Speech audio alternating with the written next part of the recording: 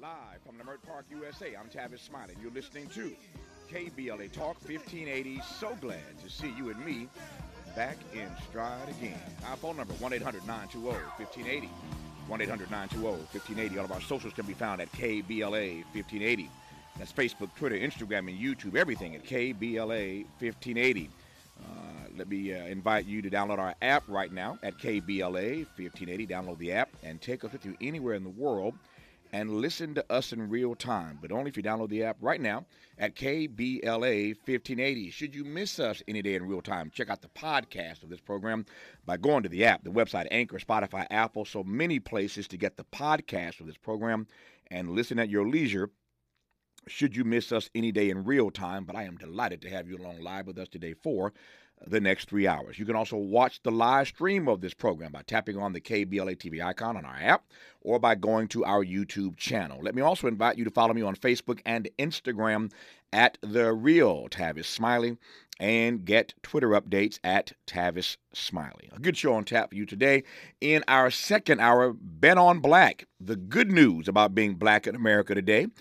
With a provocative title like that, it should be a rich conversation when journalist, attorney, star of Bravo's The Real Housewives of New York, and now author Ebony K. Williams joins us in hour two for a conversation about the importance of black unity for both individual and collective success and how we reshape the cultural landscape of achievement.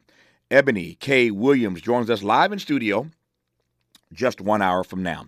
In the third hour of this program, as you well know, it remains the domain of the motivator, Les Brown, who continues his Black History Month radio residency exclusively on KBLA Talk 1580. You don't want to miss today's episode of You've Got to Be Hungry with Les Brown coming up in just about 2 hours from now. But we commenced today's show in dialogue with acclaimed geneticist Dr. Adam Rutherford about the dark history and troubling present of eugenics. Eugenics, as you well know, has a horrific legacy, but looms large even today as the advances in genetics over the past 3 decades, from the sequencing of the human genome to modern gene editing techniques, have brought the idea of population purification back into the mainstream. Dr. Rutherford calls it bigotry dressed up as biology. I love that phrase, bigotry dressed up as biology, and I am pleased to welcome Dr. Adam Rutherford to this program. Dr. Rutherford, how are you today, sir? I am very well, thanks, Tavis. Thanks for having me on. It's a great delight to have you on. Thank you for your work and witness in this regard, for being such a truth teller about eugenics, and I'm honored to have you on, and I love the text, Control, the Dark History and Troubling Present of Eugenics, your book, and I'm glad we got an hour here, so take your time to help me work through this hour and understand why we are where we are in this conversation about eugenics. So this is an hour program, so you ain't got to give me 10-second sound bites like you used to doing. I want to unpack this thing over the next 60 minutes. So let me start with this. I think it's important always in conversations like these to start out with a basic understanding of terminology. So when we talk about eugenics, we'll get to the evolution and where we are today. But when we talk about eugenics, what are we talking about? Right, yeah. So it's an idea that was formulated in the 19th century in London by a guy called Francis Galton. And it's kind of an old way of thinking, but it was given this sort of new lifeblood by the science that was emerging in Victorian Britain at that time, the new study of evolution and what became genetics at the beginning of the 20th century. But really it's the idea that populations and society should be controlled and improved effectively by selective breeding. Now, it is an old idea because it exists. It's described very specifically in some of our oldest texts in the Western canon. So, Plato talks about it in the Republic. He talks about marriage festivals where gold quality men would be matched with gold quality women and they would have gold quality children. But bronze quality men and women, they would have bronze quality children. They should be, kept separate. So Plato's writing about it in the sort of 3rd century BC. And that never happened, right? Because it was a sort of utopian fantasy for him. But it definitely did happen in classical civilization. We know that we think that the Spartans performs infanticide. So I don't know whether the listeners have probably seen the film 300, which is definitely not a documentary, but there is the infanticide in there. If babies are born deformed, they throw them off Mount Tegetos in Sparta. We don't really know whether that happened at all, but it definitely did happen in classical Rome, with Seneca describing how if babies are born deformed, then they should be killed. And this is an act of mercy for the bettering of society. So, as far as we can tell, this idea exists in every culture for as long as historical records show, and not just in the West, but all over the world. What happens in the 19th century is the new ideas about evolution, about genetics, begin to emerge. Charles Darwin's work, and it gives this old idea of population control a sort of like a burst of adrenaline, a huge injection, and a sort of scientific, actually I think a pseudoscientific framework on which to peg this kind of ideological thinking. So here is a population, here is our people, and the sort of the trend is it's always associated with a view that everything's getting worse, declinism. And it's very closely associated, particularly in America, with immigration. So, there's other people are coming over, or people descended from the enslaved are all having too many babies. Mm-hmm. But the powerful are not having enough babies because we're becoming decadent. And with that comes the idea, well, we need to change this, and we need to maintain our power base and the status quo by doing something radical, which is to control society via reproductive rights. I get it. Just wanted to make sure we established a baseline here for what we're talking about: controlling society by controlling reproductive rights, and that leads to a sort of population purification. Just want to make sure that before we get too deep into this conversation about eugenics, that we all understand where we are. When we come forward in our conversation with Dr. Adam Rutherford, we're going to go a little deeper now. Now we understand, again, the backstory of eugenics, and talk about how we arrived where we are today, and why eugenics is becoming such a popular conversation once again in this country and indeed around the globe, talking about population purification and controlling societies by controlling reproduction. We'll talk about what's happening in China right now. For so long, China tried to control its population by having a one-baby policy. They're rethinking that now because they're falling behind in population, and they're concerned about what that means for their future. So this thing cuts a variety of different ways. We'll talk more about eugenics with Dr. Adam Rutherford when we come forward on KBLA Talk 1580. We've got a lot to talk about. Good thing we've got 3 hours. More of Tavis Smiley when we come forward. USA.com for details. Conversations that matter. You're listening to Tavis Smiley on KBLA Talk 1580. You're listening to Dr. Adam Rutherford on KBLA Talk 1580. He is an acclaimed geneticist, lecturer, best-selling author. His book is called Control: The Dark History and Troubling Present of Eugenics. It is attempting to make a comeback, and so we are talking with Dr. Rutherford this day about all things in this hour, eugenics. Dr. Rutherford, let me go back to a couple of things you laid out in your opening comments, and we'll build on that. I want to start with late 19th century, early 20th century, specifically, and how widely accepted this notion of eugenics was, this notion that we can control populations, we can purify populations, that we can have one group make babies and another group not make babies.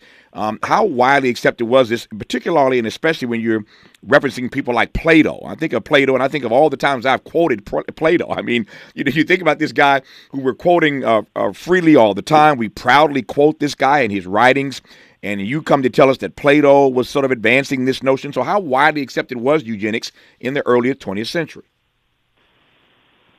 Almost universal. It's incredible to think now, because it became such a toxic idea, such a really poisonous idea, particularly in the second half of the 20th century, after the atrocities of the Holocaust and the Second World War were revealed to the world, and that's the sort of ultimate version of eugenics. But before that, and for maybe 60 or 70 years in the UK, in America, in Germany, and many other countries around the world, but those are the three that I really focus on in my work. Mm-hmm. The idea is just it's just accepted. This is for the betterment of people. But it's the question that sort of emerges immediately out of asking that question, saying, well, it's universally supported, is, well, who is making that decision? Right? Who is this better for? And that's why I always talk about it's not as being a science, but as being an ideology, because really it's like the academics who study race. This is a reflection of power more than anything, and this sort of fear that power can be taken away from them, or they are going to be replaced. And so eugenics comes around just at the right time for all of those sorts of concerns that people are having in the late 19th, early 20th century about immigration, about the industrialization, about the expanding cities and a more visible poor. In the UK, the situation is slightly different from in America, because you're only a few decades from the Emancipation Proclamation, and so the threat is also from within. Mm-hmm. Right? It's the descendants of the enslaved, it's Native Americans as well. So it lands at this time when there's these sort of real anxieties about immigration, about African Americans, about Native Americans, and it lands and it suddenly gives people, politicians and scientists and thinkers, it suddenly gives them this sort of injection, this justification. Oh, now the science says that we need to do this in order to maintain our population size. And so with that in tow, it becomes a movement which is so popular that it becomes like part of, you could buy shampoo, cleaning products, which were apparently eugenic. You could buy tonics that would promote eugenic health. There are songs and films in the 1920s and 1930s about the concerns of population decline. And so it's everywhere. There was a weekly column in the New York Times which talked about eugenics on an ongoing basis. And it's really, it's shared, but these views are held by people like Teddy Roosevelt. So, a really major concern of one of the presidents of that time. Mm-hmm. All of the Ivy League universities were concerned.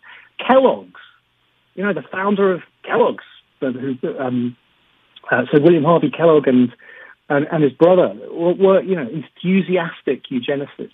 And then it extends also into sort of more progressive movements like Margaret Sanger and what becomes Planned Parenthood. Also, keen eugenicists for improving the quality of people born, and to the extent as well. I mentioned this in the book. W.E.B. Du Bois is an incredibly well-studied and one of the greatest scholars of the 20th century. Mm-hmm. But even he, as friends with Sanger, expresses ideas in order to promote his ideas of racial uplift, which really have quite a sort of strong eugenicsy theme. And that's seems incredibly perverse to me, because, of course, African Americans were one of the groups that was so specifically targeted by eugenics policies, and they're one of the great intellectual leaders of Black Americans is there championing something which you think is incredibly damaging to that cause. But anyway, the point is that it's so universal. It's across everywhere. Let me cut in right quick, because there are two or three things you said now that I want to interrogate, starting with the obvious for this audience. Sure. W.B. Du Bois. Du Bois, as you well note, is not just a towering intellectual. He's the first African-American to receive a Ph.D. from Harvard. He is the first noted Black intellectual of his ilk. And I hear you suggesting to me now that Du Bois had what to say about eugenics? I want to understand this more clearly.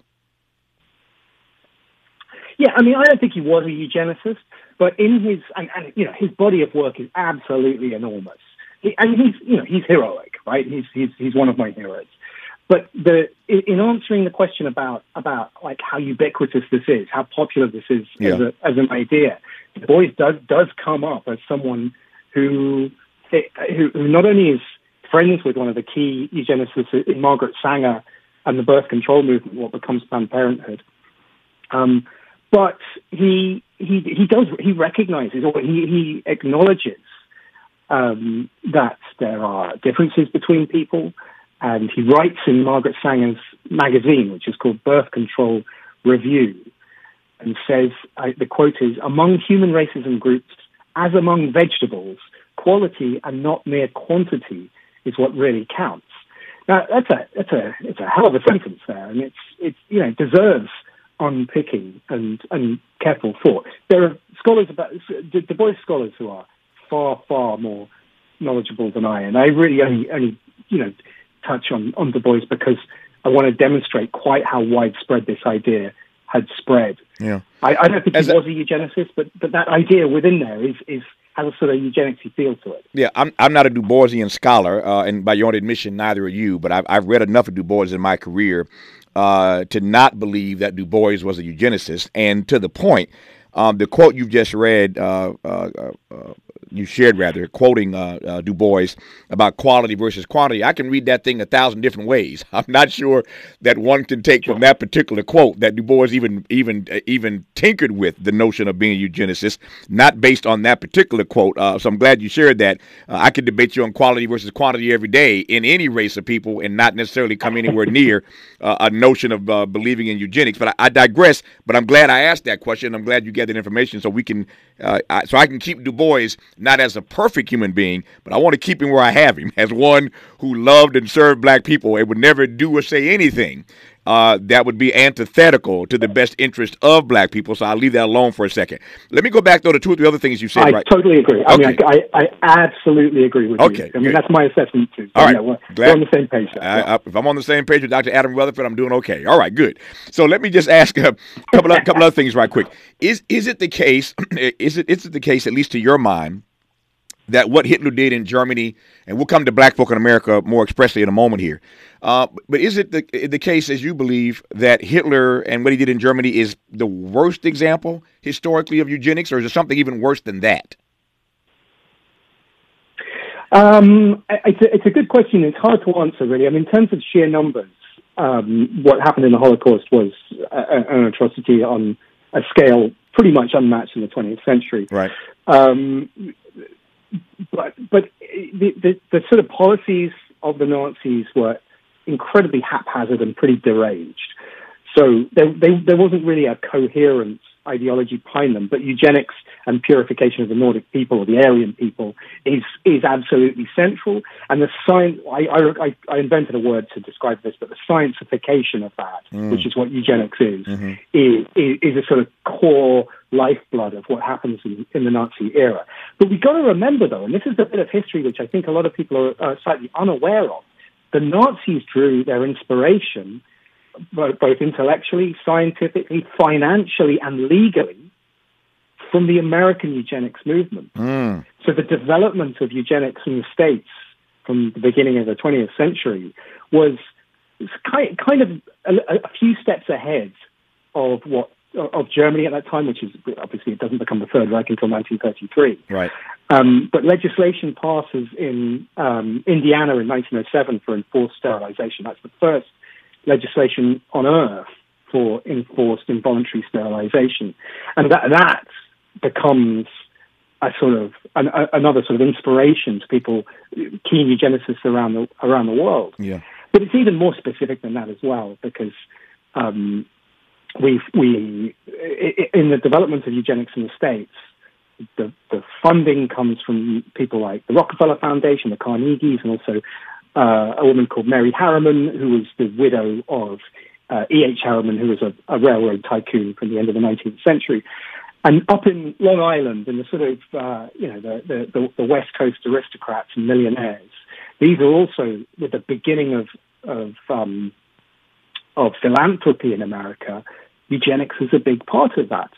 Now, what happens over the next decade or so is that those same funding bodies, Rockefeller in particular, funds the development of eugenics in Berlin in the 1930s. The scientists involved in the development of eugenics from 1907 onwards are also out there in Germany developing the ideas for the Nazis as well. So there's this really, really clear intellectual and financial and also legal link. A lot of the legal framework that allowed eugenics to become part of the legislation in America is simply copied by the Germans in the 1930s in order to get their program off the ground too. Yeah, I'm not going to say I'm gobsmacked by what I'm hearing. I'm not sure how the audience is taking this in, so I'm not going to say I'm gobsmacked by this.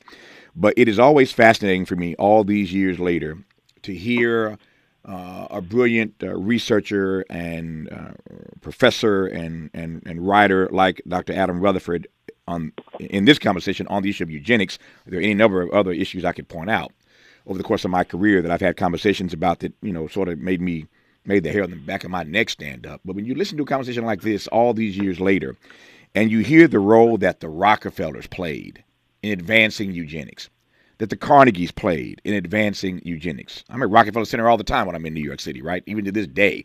But the role the Rockefellers and the Carnegies played in this, you heard him say Kellogg.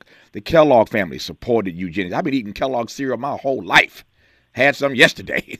And the Kellogg family was involved in eugenics. And you heard him say in the New York Times that I read every single day, there was a weekly column advancing the notion of eugenics. This is why in Black History Month or any other time, you have to empower yourself and enlighten yourself with information that allows you to have a more nuanced view, allows you to be a bit more cosmopolitan about the world that we live in now and how we arrived at these spaces and places. But just to hear the backstory of eugenics is it's arresting to me this morning and a little disturbing to be frank.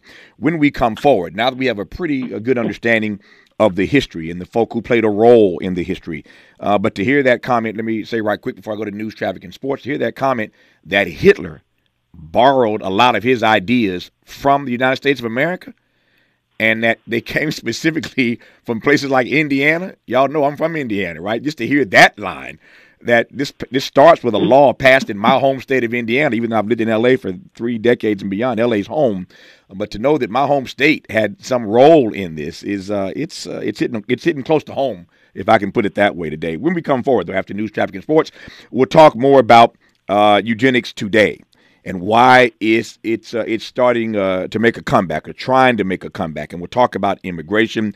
We'll talk about black people. We'll talk about population purification. We'll talk about the fact that America is soon becoming a majority-minority country and whether or not we can expect eugenics to be higher up on the American agenda. A lot more to talk about and to interrogate with Dr. Adam Rutherford, author of the book Control, The Dark History and Troubling Present of Eugenics, when we continue on KBLA Talk 1580. We knew you'd stick around. This is LA's home for progressive talk radio. Be heard. Welcome back to KBLA Talk 1580. I'm Tavis Smiley. This is KBLA Talk 1580. Glad to have you with us. Our phone number 1-800-920-1580, 1-800-920-1580. Our guest in this hour, in case you've just tuned in, is Dr. Adam Rutherford, world-renowned geneticist, lecturer, best-selling author. His book is called Control, The Dark History and Troubling Present of Eugenics. And Lord Jesus, have we learned about a dark history in the first half hour of this conversation. And now we want to talk in this second half about the troubling present of eugenics.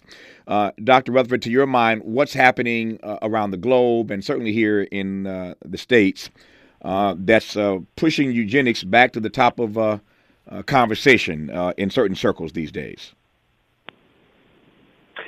Yeah, it's fascinating, isn't it? I mean, one of the things about studying history and sort of having a really deep understanding of one's own subject is that you can't help but see everything through that lens. And I'm always slightly, cautious that I just look at everything and go, oh my God, that just looks like eugenics again. But there is no doubt in my mind that because of the way it's framed eugenics as a sort of mindset, a way of thinking about I'm doing air quotes here, like the quality of people and how to improve the quality of the population. Those ideas begin to resurface, and particularly at times when populism is on the rise and immigration is again, a topic that is part of the sort of public conversation. And in the last few years, we've seen it in a couple of different ways. I'll focus on the States because obviously, I'm talking to you guys. Mm-hmm. And bear in mind something that you said before the break. You're from Indiana, where the first legislation for enforced sterilization was passed. Mm-hmm. See if you can guess the state that carried out the most sterilizations in the 20th century. My read of history suggests it would probably be a southern state, but since you're asking me that question, it sounds like a trick question, so I would go with a northern state, and I'm going to go with something like Pennsylvania, Ohio, so I'll settle on Ohio. Well, Tavis, you read my trick right, but the actual answer is California. Wow. Because California accounts for about half of the people who were sterilized against their will or knowledge in the 20th century. The numbers are quite difficult to account for. The sort of minimums of 60 or 70,000 people. Some estimates go up to sort of 500,000 people, but about half of them were in California. I'm going to ask you another trick question, and you'll know the answer immediately. When was the last enforced sterilization of a woman in California? When did that take place? The way things are going these days, I'd say last week, but I'm not sure. You tell me. Yeah, well, in California, it was 2 or 3 years ago, just before the pandemic in 2019. The most recent cases of enforced sterilization occurred in the ICE detention centers all around America. The numbers are, in the 20s verified, but this is very much still part of an ongoing way of thinking of the state. People in the state saying, here is a person. It's women now exclusively. Back in the day, it was men and women. But here is a woman who should not be allowed to reproduce anymore. Often these happen without their knowledge, surgery in prison, and I think in almost every case that's been verified as being an African American woman. So this is not. It's a mindset that the numbers have diminished immensely, but it has not gone away. There is. The basic reproductive right, one of the basic freedoms that is constitutionally enshrined, is something that when the state decides, or when individuals in the state decide, they can violate at will. Yeah. So, that's one of the reasons it's in our present. Yeah. Since you went there, let me follow you. As you certainly well know, we've had great debate in this country. That debate continues. But when the Supreme Court, and that document, as you know, was leaked in advance of the actual decision coming forth, but it was just a matter of time before we were going to be told that our Supreme Court had, in fact, overturned Roe v. Wade. That day did come, and so now we're wrestling with the after effects of that. Can you link up or parallel or just suggest or tell me how you think these things intersect? That is, this conversation about eugenics coming back to the fore again at the very moment, at the very time that the Supreme Court has overturned Roe v. Wade. What's the connection there? Yeah, that's a very interesting one because it's almost an inverse of what actually historically is true. We talked a little bit a minute ago about people like Margaret Sanger being an advocate for eugenics in the 1910s and 20s and 30s, and that is definitely true. But in the discussion a couple of years before Roe v. Wade was overturned, Clarence Thomas actually used that as an argument against abortion, that abortion was a tool of eugenicists. Now, that is it is factually correct but it's fascinating that was used as an argument in the overturning of Roe v. Wade. But it's more broadly part of the overall conversation that is very prominent in American politics. It's less prominent here in Britain, where I'm talking to you from. But it is about how the states control the reproductive rights of mostly women is mostly what we're talking about here. And then there's another aspect in terms of the return of this as an idea, which is something that just before you called, just before we went live, I was just writing up an article that I'm doing for the Washington Post, in which I'm discussing the idea that there's a new emerging sort of philosophical movement, which is sometimes called effective altruism or long-termism, and it's very popular amongst the sort of tech bros of Silicon Valley. And one of the threads in that sort of philosophy is quite eugenicsy. It is that our population is being threatened. The birth rate for many countries in the white West is declining, and that this is a threat to civilization. This is their words, not mine, right? And the best way to counter that is to have as many children as you possibly can. So, for example, Elon Musk has 10 children by three different women, and he has been a vocal advocate for this what is called pronatalism. He said last year that global warming isn't the biggest threat that humankind faces. It's actually population collapse. And again, I'm not saying that these movements are eugenics, but there is that thread in there which is very reminiscent of the types of conversations that are happening in the 1920s with people like Theodore Roosevelt, or in The Great Gatsby, or in all of those sort of cultural ideas where, we are being threatened. And then you ask the question, well, who is we in this? And it's always the same people. It's the power brokers and not the weak. Now, Elon Musk, to my mind, is dangerous on a number of different levels. We don't have enough time to unpack all the ways in which I think Elon Musk poses a danger, perhaps even to our very democracy, but that's another conversation for another time. But I hear your point loud and clear about how, if I can put it this way, he is leading by example, by having 10 babies, and he's not even done yet, I'm sure.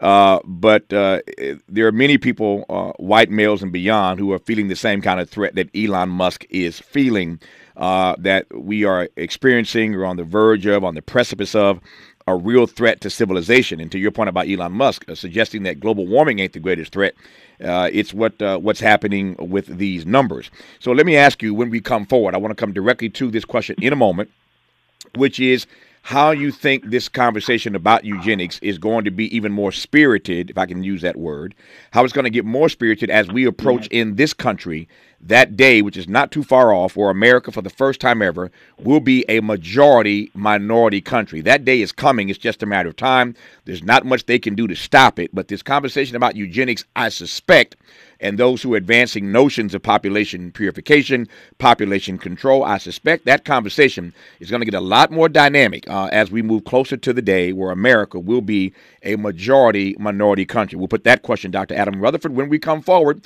on KBLA Talk 1580.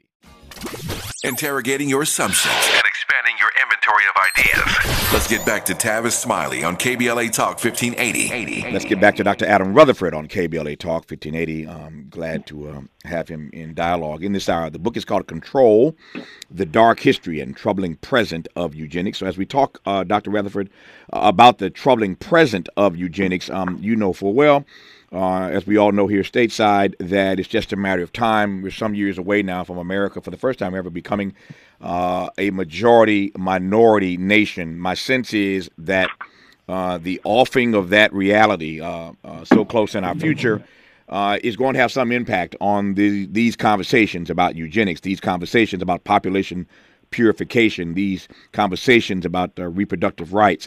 All of that's going to be on the agenda as a certain group of folk are threatened by the fact that for the first time ever they will be in the minority, and Elon Musk won't be the only person trying to make as many babies as he can to reverse that reality. What say you about this conversation in the future?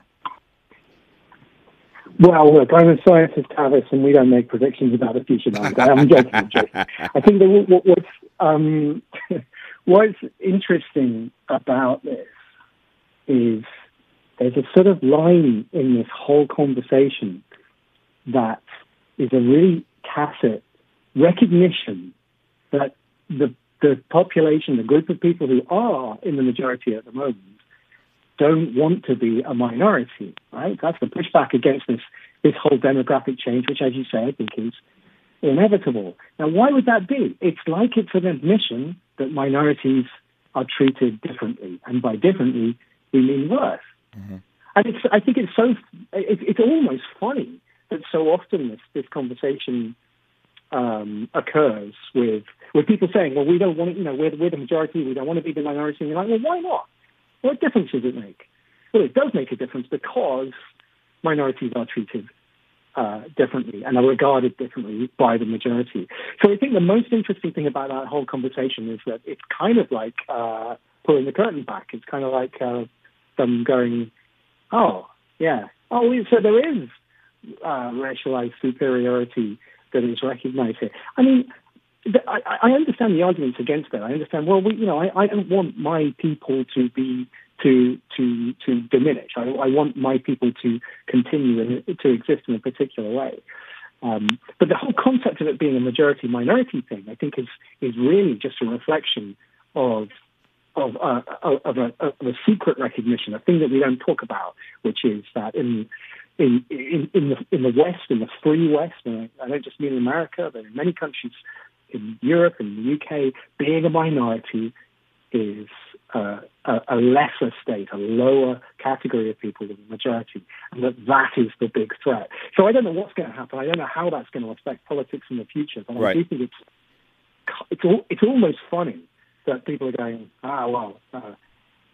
that's why we don't want to be the minority, because it's worse being a minority. Yeah.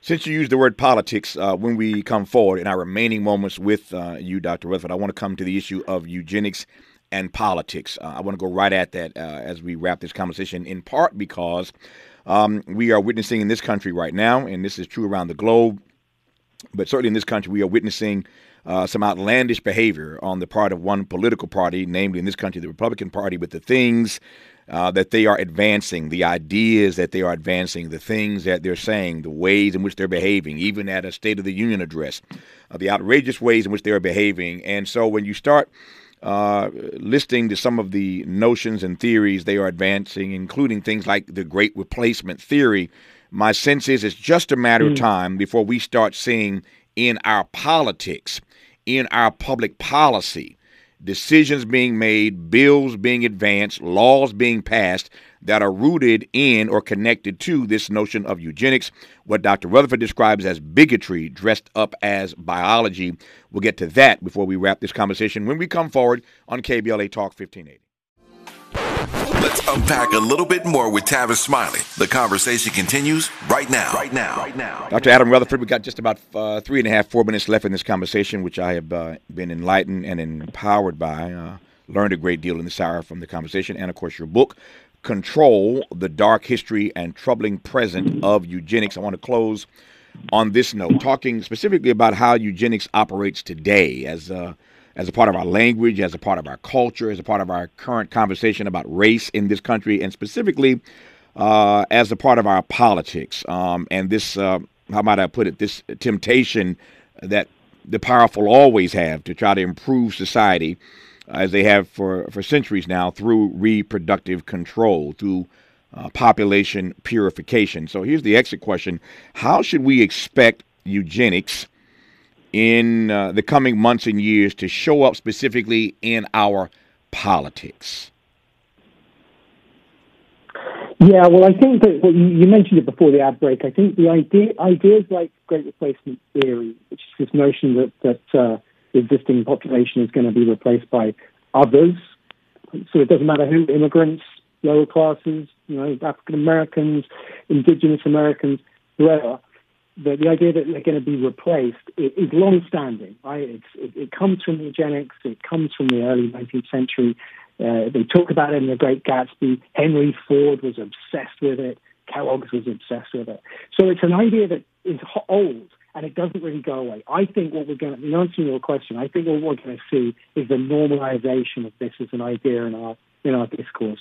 People like the Buffalo shooter last year, it was specific in his manifesto. It was specific in the Christchurch, New Zealand shooter's manifesto from 2 years ago. And those are extreme events, right? But I think what we're going to see is the normalization of this in other sort of public discourse in our politics. I think it's creeping back. And I think the best way to counter it is just to know our history, right? These are old ideas. They come up every few years. They come up when the temperature is right in society. And I think, it's the old cliche. Those who don't know our history are doomed to repeat it. To know that history is to inoculate ourselves against it happening again. I thank you for this conversation. I thank you for the text and for your work and witness down through the years on this particular subject matter. The book is called Control, The Dark History and Troubling Present of Eugenics. The author of that book is world-renowned geneticist, lecturer, and, of course, best-selling author, Dr. Adam Rutherford. Dr. Rutherford, thanks for the conversation, sir. I appreciate your time. All the best to you. Tavis, it was a great pleasure talking to you for so long and such good questions. And like you said, an hour in depth. Love it.